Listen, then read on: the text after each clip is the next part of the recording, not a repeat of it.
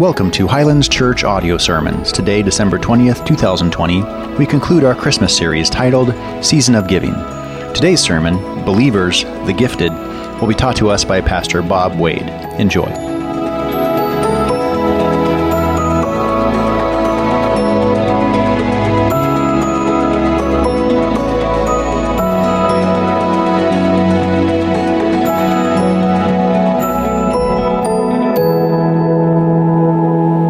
Christmas is one of those times of the year that can so easily get hijacked.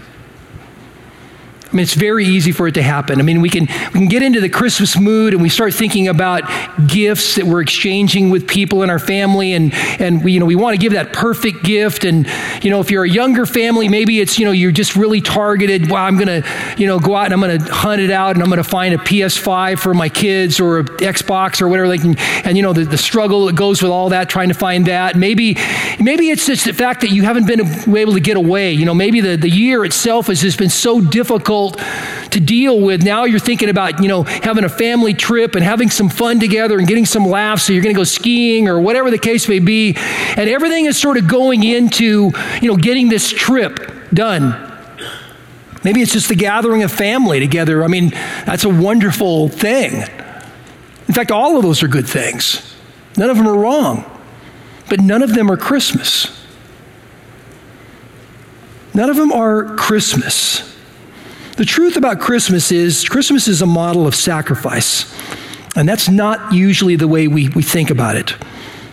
The very word Christmas is actually two words put together, Christ and Mass. Now, if you come from a Catholic background or if you're familiar with the Catholic Church at all, you'll understand that the Mass is actually a time where you stop and you reflect on the sacrifices that Jesus made in his death on the cross. Pretty drawn out kind of an experience. It's something that we would call communion typically. And if you think about it, every time we take communion, you probably heard the words written there in 1 Corinthians 11 as it talks about that every time you do this, you remember Christ's sacrifice until he comes. You remember his death. That is very un-Christmas-like for many of us. That word Mass means sacrifice. Think about that. Christ sacrifice. It's not a term we use a lot. I mean, you would never probably hear somebody say, Mary Christ sacrifice. We don't say that. We think of Christmas as this wonderful occasion, and truthfully for us, it is a wonderful thing, but it was costly. The sacrifice cost something. That's out of the realm of our norm. I mean, we think of reindeer and lights and the blow-up, toys and all the other, the presents and everything that goes with it. We don't think normally about sacrifice. And yet, if you look at the most famous verse in all of the Bible, John 3:16, you're going to see sacrifices. For God so loved the world that he gave his only son, not one of many. He gave his only son that whoever believes in him should not perish but have eternal life. Then last week, Pastor Jeff Stevens talked about Jesus, the gift. The Father is the giver. The Son is the gift. Christmas celebrates Jesus' birth. He is the reason for the season. It's all about his sacrifice. In fact, and when we get to January, we're going to be doing a biblical worldview. But when we get to February, we're going to start the book of Philippians. If you get to Philippians chapter 2, you'll realize it talks about the fact that it was a sacrifice for Jesus to come and to take on flesh and to come into this life, to come to die, to give his life for us. Not something he had to do. He willingly did it. In fact, he even told us that in John chapter 10, verse 18. He says, no one takes my life from me. I lay it down on my own. He did that out of love. John 15:13 says, greater love is no one than this, that one lay down his life for another. So sacrifice comes out of love. Now, what I want you to see from the very beginning here is I want you to see the model. To see the model. The Father gave the Son. Amen. He sacrificed him. The Son gave his life. He sacrificed. What does that mean for us? What does it mean for us, the blessed ones? The fact that the Father gave everything, he did everything for us. The fact that the Son laid his life down for us. What does that mean for us? I mean, it means we're blessed. But it also means we have a model to follow. Take your Bible and open up to 1 Peter chapter 4. Would you do that? 1 Peter chapter 4.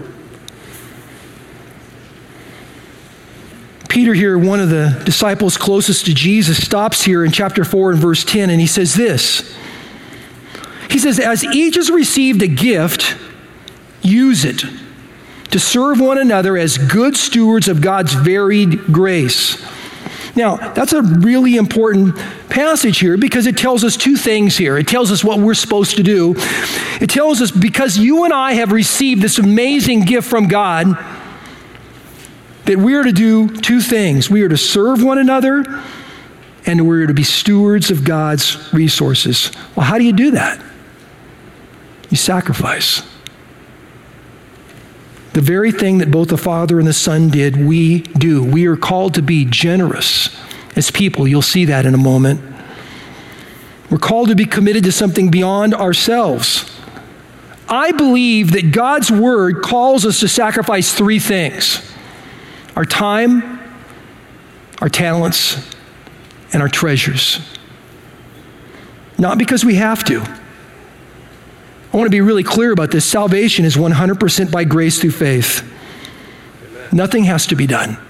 It's done already. The sacrifice that I believe God is calling us to is about living obediently as Christ followers. It's following the model. 1 John chapter 2, verse 6 tells us that it says, whoever says he abides in him ought to walk in the same way in which he walked. In other words, they ought to follow the model. Well, folks, the DNA of Christ's followers is sacrifice. It's the true hashing out of God's call on my life is to learn to trust him, to surrender every part of my life to him, to view myself as simply a steward of everything that he has put in my life.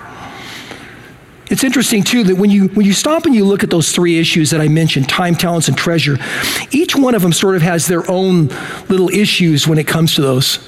For example, time. I mean, we value time.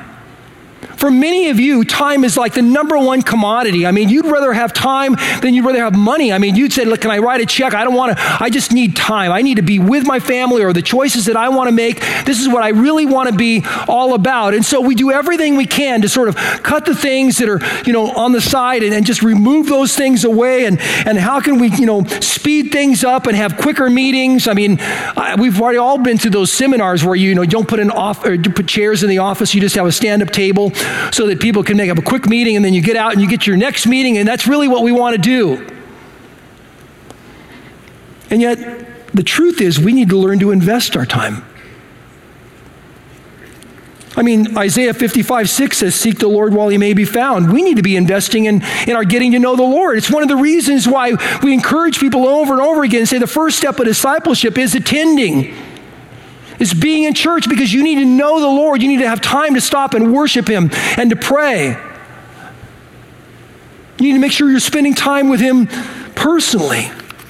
But you also need to invest in other believers. Believers that will be there personally to challenge you, to walk alongside of you, to pick you up if you fall, to encourage you. And you to do all those things with them. Then there's our talents. Every gift, talent, ability, skill has to be available to Jesus. Has to be. God makes each of us uniquely capable of serving him by serving other people. The possibilities are endless. I mean, there's no question that there are some people out there saying, I've got this great ability that I can fix anything. Really? Well, then help someone that doesn't have the money to get it fixed. Well, what about me? Well, what do you do? Well, I'm in the medical field. Great. We have widows in the church that cannot afford to go get, a health care check. Could you take a look at them and see if they should go? Well, I'm really good with finances. Great. Could you help the people that have budget problems in their life to learn to figure out how to get on a good budget? Well, I have the ability to do this. Use it for the kingdom. Invest in God's kingdom. Then there's our treasures. You know, it's the treasure part that has somehow become the taboo subject of the church. You know, talking about money and giving is sort of like the sacred line you dare not cross. And the result is, I think churches like us, I know us for certain, have been overly cautious. I mean, we don't even take an offering because we just don't want to be seen like that. And yet the truth is, the more I thought about it and the more I studied the past week and looked at this, it shouldn't be like that. If we're going to truly be Christ followers, there is no issue of my life that should not be on the table. Everything should be. I mean, we're actually kidding ourselves if we look at the Lord and we go, you know, God, I'm committed to serving you, so I'm going to give you my time and I'm going to use my talents for you. But God, if they start talking about money, I don't think they should go there, so I'm going to go find a new place. We're kidding ourselves if we think there's areas of our life that do not come under control of the King of Kings. Now, why is it so important that we would give these things sacrificially to the Lord?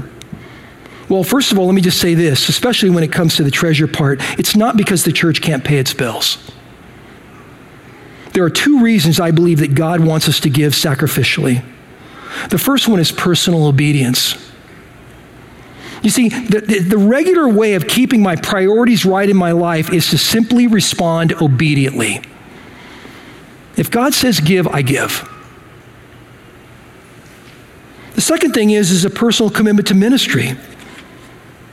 You see, when I faithfully give, it allows me to support the work of the local church, which I believe is what God wants us to do. In fact, that's what I think First Peter chapter 4, verse 10 was really all about. It was the stewardship of the moment and building God's church. God wants us to reach our community with a gospel message. And yet if churches around the country or even around the world are not, responding sacrificially, they don't end up doing what they should do in their neighborhoods.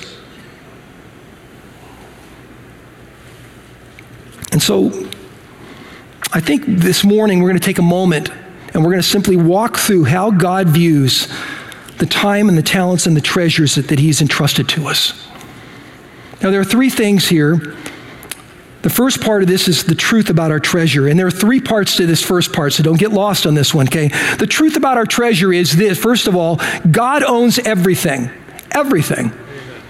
Job chapter 41, verse 11, God is speaking here to Job, and he says, "Who was first given to me that I should repay him? Whatever is under the whole heaven is mine." Everything's under heaven. Everything is his. Later on, he tells Judah, after Israel is already gone at this point, to the prophet Haggai, in Haggai 2:8, he says, "The silver is mine and the gold is mine, says the Lord of hosts." So God owns everything. Then beyond that, God even tells us that He takes responsibility for giving us the ability to make wealth.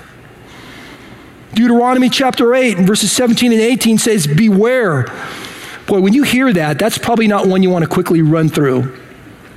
"Beware lest you say in your heart, 'My power and the might of my hand has gotten me this wealth.'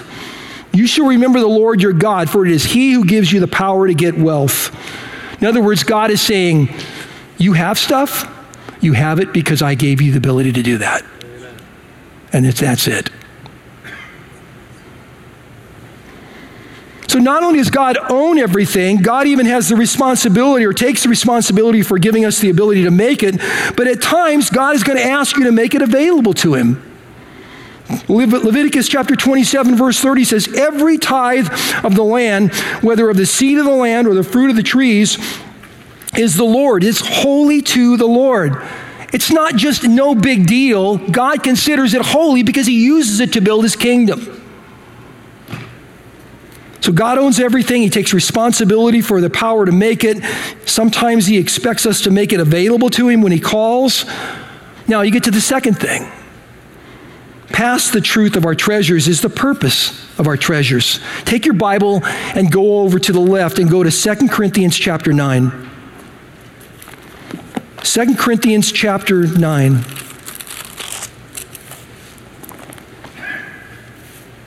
The passages here in chapters 8 and 9 are both about giving, I'm going to tell you. In fact, the passage immediately before what we get to here in verse 10 is actually the place where he says the Lord loves a cheerful giver. He loves a giver that's actually excited about understanding what's going on. He says this starting in verse 10. He says, he who supplies seed to the sower and bread for food will supply and multiply your seed for sowing and increase the harvest of your righteousness. In other words, he's saying God's going to give us money for two reasons: seed for the sower and bread for food. Now, let me give you an easy way to remember this. Seed is for giving, bread is for living. The seed is for giving, the bread is for living. God gives us money to live and to give. How do I know that? Keep going here. Verse 11, you will be enriched in every way to be generous in every way, which through us will produce the thanksgiving to God. So in other words, God's going to bless us to be generous, and that abundance exists for generosity. By the way, remember the model? Father's the giver, Son's the gift. Keep going here, verse 12. It says, for the ministry of this service is not only supplying the needs of the saints, but is also overflowing in many thanksgiving to God. So in other words, two things happen. Number one is that when we give and the kingdom of God gets built, guess who gets glory? God does. But beyond that, also the ministry or the needs of the saints gets taken care of. The needs of the saints here tells me that the seed then is for the local church, wherever you're at, because that's where the saints are. See, the local church should be a gospel center, a teaching center, an equipping center, a care center, much like it was in the first church in Acts chapter 2, a place in your community where people can get help and hope and ultimately the gospel message. And so giving to the church is an investment in kingdom building. And as a result, the model of sacrifice giving allows God to use the local church. Now, keep going here. Go back over to your right to 1 Timothy chapter 6.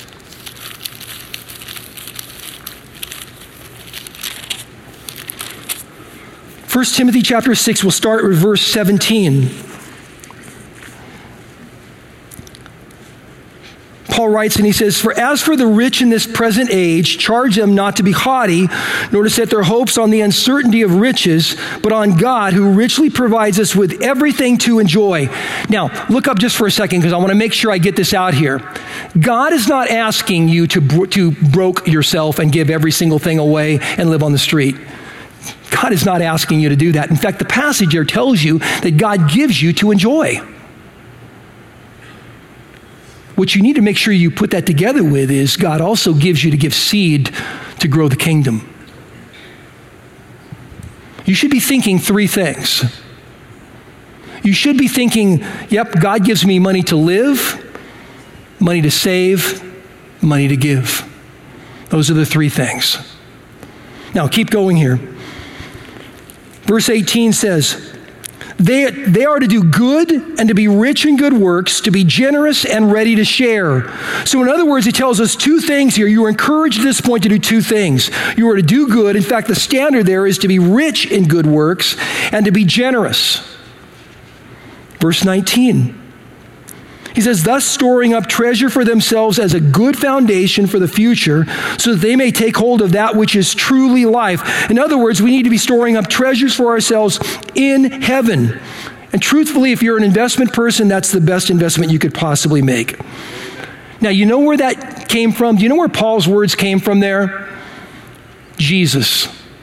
That brings us to the third point, and that is the challenge of treasure. The challenge of treasure. Go back to the left to the first of the Gospels, Matthew chapter 6. Matthew chapter 6, right in the middle of the Sermon on the Mount. Matthew chapter 6, starting with verse 19. Jesus says these words, "Do not lay up for yourselves treasures on earth where moth and rust destroy and where thieves break in and steal." Okay, so why am I not supposed to lay up treasures in this life? Well, they won't last. They can be gone. They can be stolen. They can be taken. Ultimately, they can get to the place where they would rust away because they aren't used, and that tells me that they are not going to help you in eternity. Now, I don't know if this is, what age group this one would work on in this particular group, but anybody played Monopoly in the last 2 years, maybe? The game Monopoly? Okay. Anybody, who's never played Monopoly? Can anybody here? Okay, let me explain Monopoly from my point of view.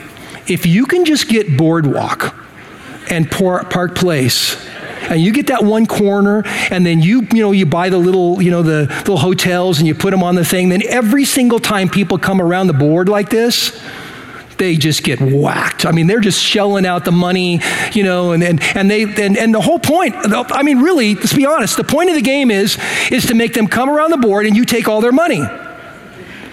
To the point that they're selling off their stuff and everything, and at some point they just go, "I haven't got any more. That's it. Game's over. I rule." Then you can mock them a little bit about their ability to handle their finances and all the things that go with this. I mean, it's a great game, right? No, it's a sick game, really, if you think about it.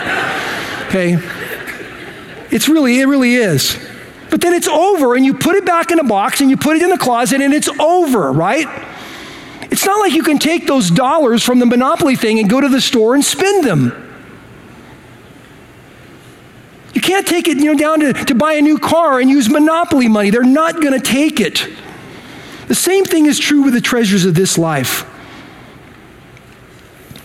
When we get to eternity, everything that we've laid up on this earth goes back in the box.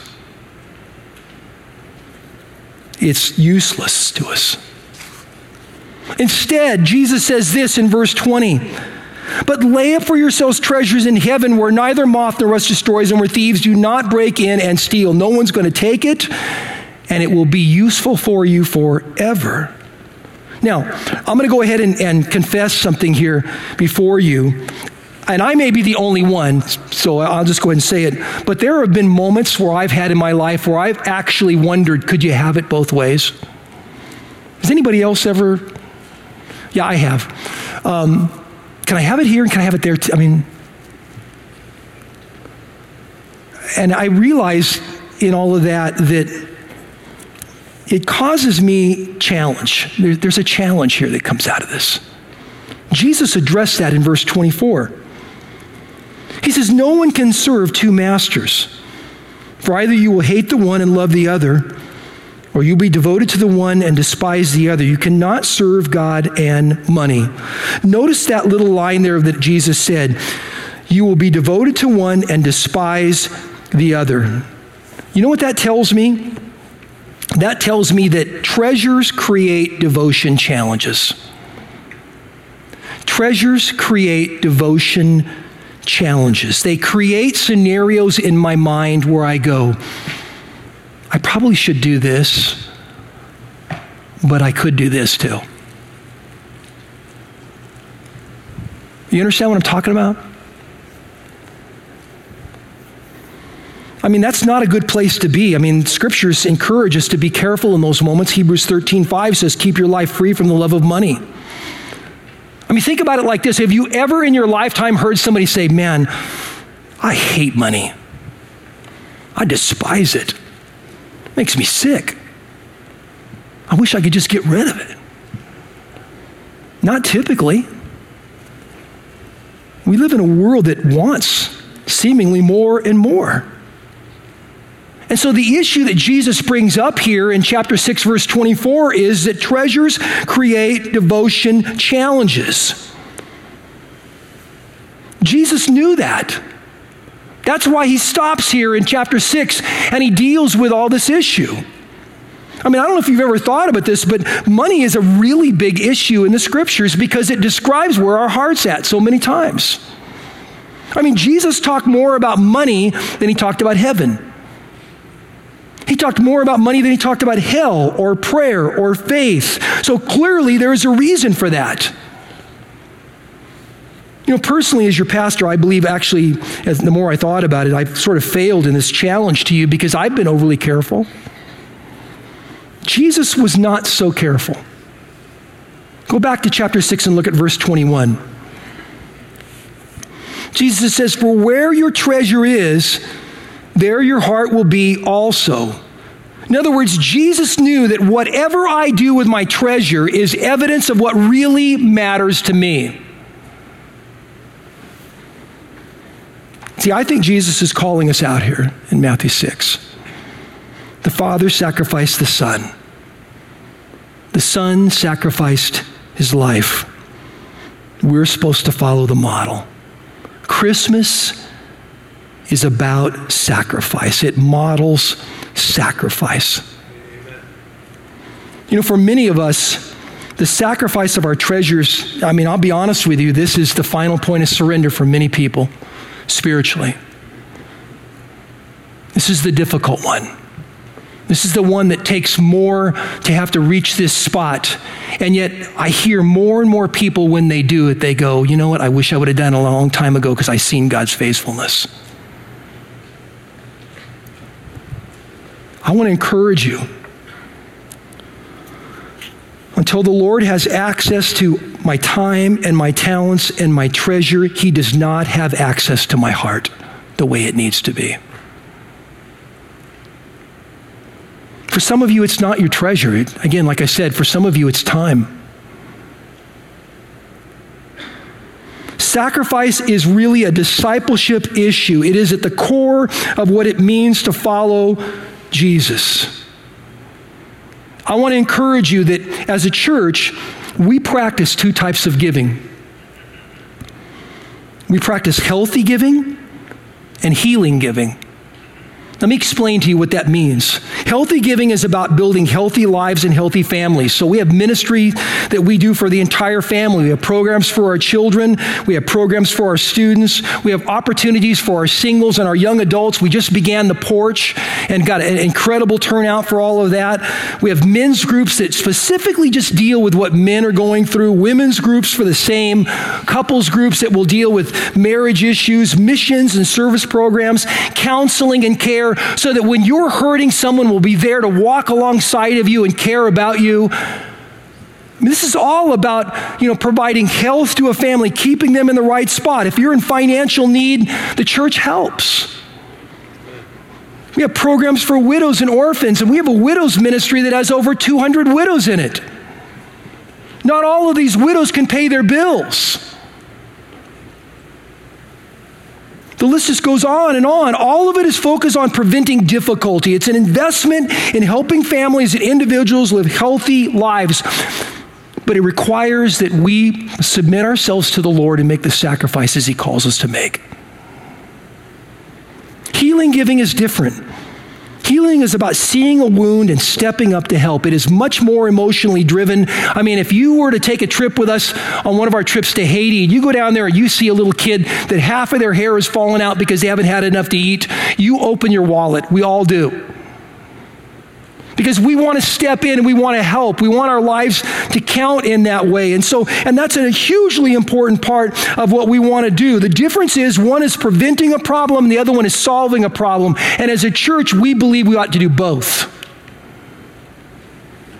But there's an old truth that says an ounce of prevention is better than a pound of cure. And so as a church, we feel like we need to be primarily focused on healthy giving. It is an investment in the kingdom of God, and then respond as healing opportunities arise.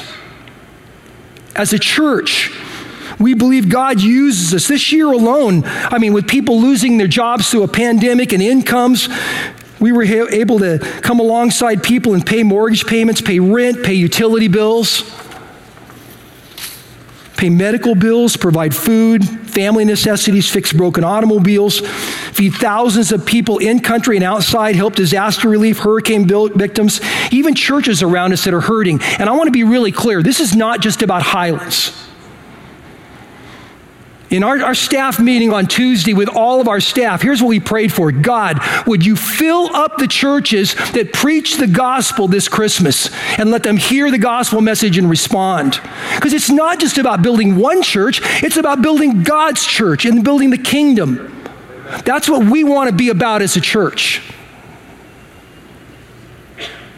In fact, I would encourage you again. I know Brendan brought that up and showed you, but when you get this book, read through it. You're going to see some great things, amazing things that happen as a result of believers coming alongside and wanting to sacrifice. The season of giving is about sacrifice. Christmas is about sacrifice. It was modeled by the Father through the gift of the Son. It was modeled by the Son through the gift of his life, and we're supposed to follow the model.